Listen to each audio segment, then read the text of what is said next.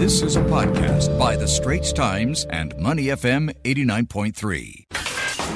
On Money FM 89.3, The Washington Report with Nirmal Ghosh, U.S. Bureau Chief with The Straits Times. Money FM 89.3, good morning. It's The Breakfast Huddle. I'm Elliot Danker. Time now to turn our attention to the United States, where they're celebrating the 4th of July, their 245th birthday, but at a time where there are a lot of milestones to cheer about and challenges to somewhat be nervous about.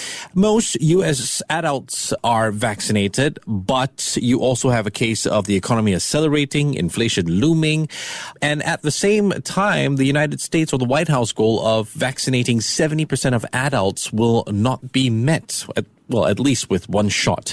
So at the same time, although, that goal won't be met, there are states that could reach 70% vaccination goal. So really, it's a lot to look at as the United States celebrates its Independence Day. Is it the full celebration that Joe Biden hoped for? That Joe Biden promised? Well, we're going to get a lot of analysis on this with Straits Times U.S. Bureau Chief Nirmal Ghosh. Nirmal, good morning. Thanks a lot for taking the time to speak with us. It's been 5 months since the Biden era began. I suppose broadly, what's the report card looking like at the moment?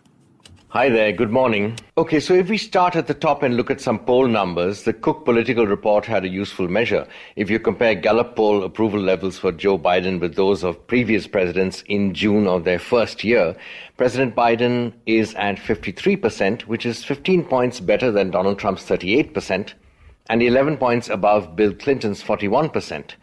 So that's nice for him. But he trails George W. Bush, who had 54% at this stage, and Barack Obama, who had 61%. And Charlie Cook put it well. He said in terms of Biden's overall standing with the electorate, he's not underwater, but they don't see him as walking on water either. Now, that's the overall standing, as he said. The country remains hugely divided, so evaluating his first 5 months depends on through what lens. Conservatives and Trump supporters will tell you he's been a disaster at the border, with the flow of migrants having significantly picked up and become a bit of a crisis.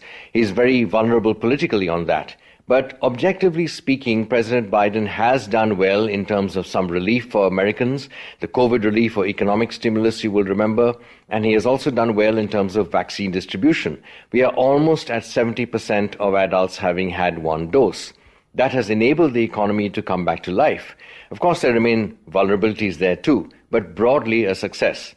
Now, in terms of foreign policy, he has re-emphasized ties with allies, Japan, South Korea, Europe, and he called the first summit, which was, of course, virtual, of the Quad, which is the US, India, Australia, and Japan. So all that is seen as a plus for those who favor the US as a leader or a balancer of the post-war liberal world order. His withdrawal of troops from Afghanistan is welcomed by those who believe the US should not be getting into any more wars overseas, because they have been essentially futile and at great cost in lives and treasure. Of course, that does leave Afghanistan open to the probability that the Taliban will take over by force after a very bloody civil war. And we all know what will happen if they do that. They will try to establish an Islamic emirate, and they have never denounced Al-Qaeda, and the place could become a potential staging area for a new phase of terrorism. So that's a mix in that respect. So it very much depends on which lens you are looking through. If you are a Trump supporter, he's terrible. If you are a Democrat supporter, he's, not a savior, but has done well and is making the right moves. I'm surprised with those results, to be honest, Nirmal. You talked about how the country, the United States, is clearly divided. I want to talk about the disunion between the Republicans and the Democrats. Joe Biden pledged to fix that. You've got a massive infrastructure spend, gun safety, police reform. I mean, as far as prioritizing challenges, how's he going to do it? Infrastructure is the biggest priority by far, because several things depend on this big package that he wants to sign very soon. The economy depends on it. America's competitive edge depends on it. Jobs depend on it.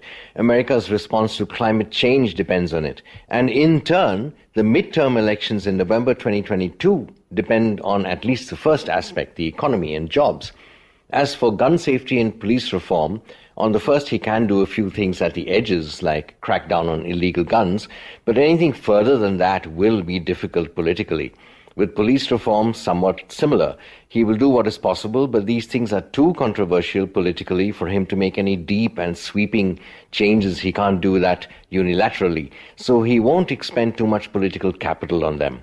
As for the disunity, he can continue to say the right things, but frankly, there is no sign of unity. This is a fractured country politically, with a lot of tension remaining, and that is not going to go away anytime soon. This podcast is available on our audio app. That's AWEDIO. Like us and rate us. And now, back to our podcast episode. Okay, back to COVID, Nirmal. I mean, you have the United States somewhat returning to normal where life is concerned. Concerts, sports matches already back in full swing. The president himself set to hold a 1,000-person Independence Day celebration at the White House. But at the same time around the world, you've got reports of this Delta variant that's begun spreading. I mean, we've seen the effects here in Singapore. The Midwest, the Southeast have seen the effects as well. In terms of, the odds of a return to pandemic-related restrictions or lockdowns in the United States, what's that looking like? I mean, when can Biden truly declare mission accomplished in that sense? It will be very difficult culturally and politically to return to pandemic-related restrictions, including lockdowns. Maybe some mild restrictions like reduced indoor dining numbers may be possible, but it will be hard to do more than that. So if the Delta variant gets out of hand, I think the main response is going to have to be to vaccinate, to get more people to vaccinate. As for mission accomplished, it is unlikely that COVID will disappear altogether. So on that front, it may not be an appropriate phrase. But on the economic front, he has come close to saying America is back at work. We're on the line right now with Straits Times U.S. Bureau Chief Nirmal Ghosh. Nirmal, I want to turn the attention to the economy. The latest jobs report on Friday showing that American companies hired the most workers in the last 10 months in June. Nowhere near normal, though. I mean, you still got about 7 million fewer jobs than in February 2020. How far is the U.S. from reaching pre-pandemic health jobs-wise? Right. So according to a calculation put out by the Republican Party just on Saturday, at the rate it is going, it will take up to June 2022 to get back up to pre-pandemic levels. Total jobs recovered from the pandemic crash have reached 15.6 million. But in June, there was still around 14.8 million on jobless benefits, which means they were unemployed. And the June unemployment rate was 5.9%, which is significantly higher than the pre-pandemic level of 3.5%. So yes, there is a long way to go still to get back to pre-pandemic levels. Okay, and Nirmal, turning our attention to the situation in Florida, state authorities have suspended search and rescue survivors from the partially collapsed Champlain Towers condo. There's also talk of plans to demolish whatever that's left behind. Problem is, 2 days ago, U.S. President Joe Biden said it was still possible to find survivors in the rubble. I mean, why has the Miami-Dade authorities decided on going ahead with the demolition? Essentially because the structure is very unstable and there is a tropical storm coming. Tropical storm Elsa is heading in from the Caribbean and will bring heavy rain and maybe gusty winds to South Florida starting around Monday night local time. Now, the reason why President Biden said there was still hope 2 days ago is that it is always difficult to give up hope in a disaster like this in which many people remain unaccounted for. Here we have 24 confirmed dead and 121 unaccounted for. Giving up hope means they are presumed dead, but saying so means you are eliminating even the slightest chance that someone is alive. And it is very heavy news for relatives and loved ones who are clinging to the slenderest hope. But at some point that does become untenable, and it looks like that point has been reached. The search operation has been suspended, and they are preparing to carry out a controlled demolition with charges placed at key points at the base of the building.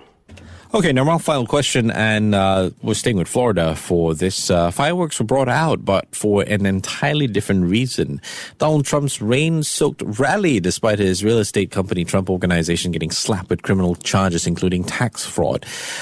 Joe Walsh, a former Republican congressman turned Trump critic, tweeted that Trump supporters already know that he's a tax cheat, a liar, a rule breaker, and a crook. That's what he tweeted. They don't care. Why this unwavering support for the former president despite the legal trouble that's been in the news? Right, so it is a cult of personality. For his supporters, he channels what people have called the angry white man, angry at being left behind and disrespected by the globalized coastal elites, by globalization in general. He also triggers evangelicals. He embraced pro-life, remember. These are very emotive issues. And on the personality side, he speaks like an ordinary American, a quote-unquote real American, if you will. A man who, say, prefers a Big Mac and fries over a kale salad. He is irreverent, he is a maverick, he talks big, and his appeal is aspirational as well. A lot of people admire him, a billionaire with a supermodel wife, third wife I should add, 24 years younger than him. And the more Donald Trump or his supporters are dissed by the liberal elites and the liberal media, the more resentful they get. It hardens their resolve.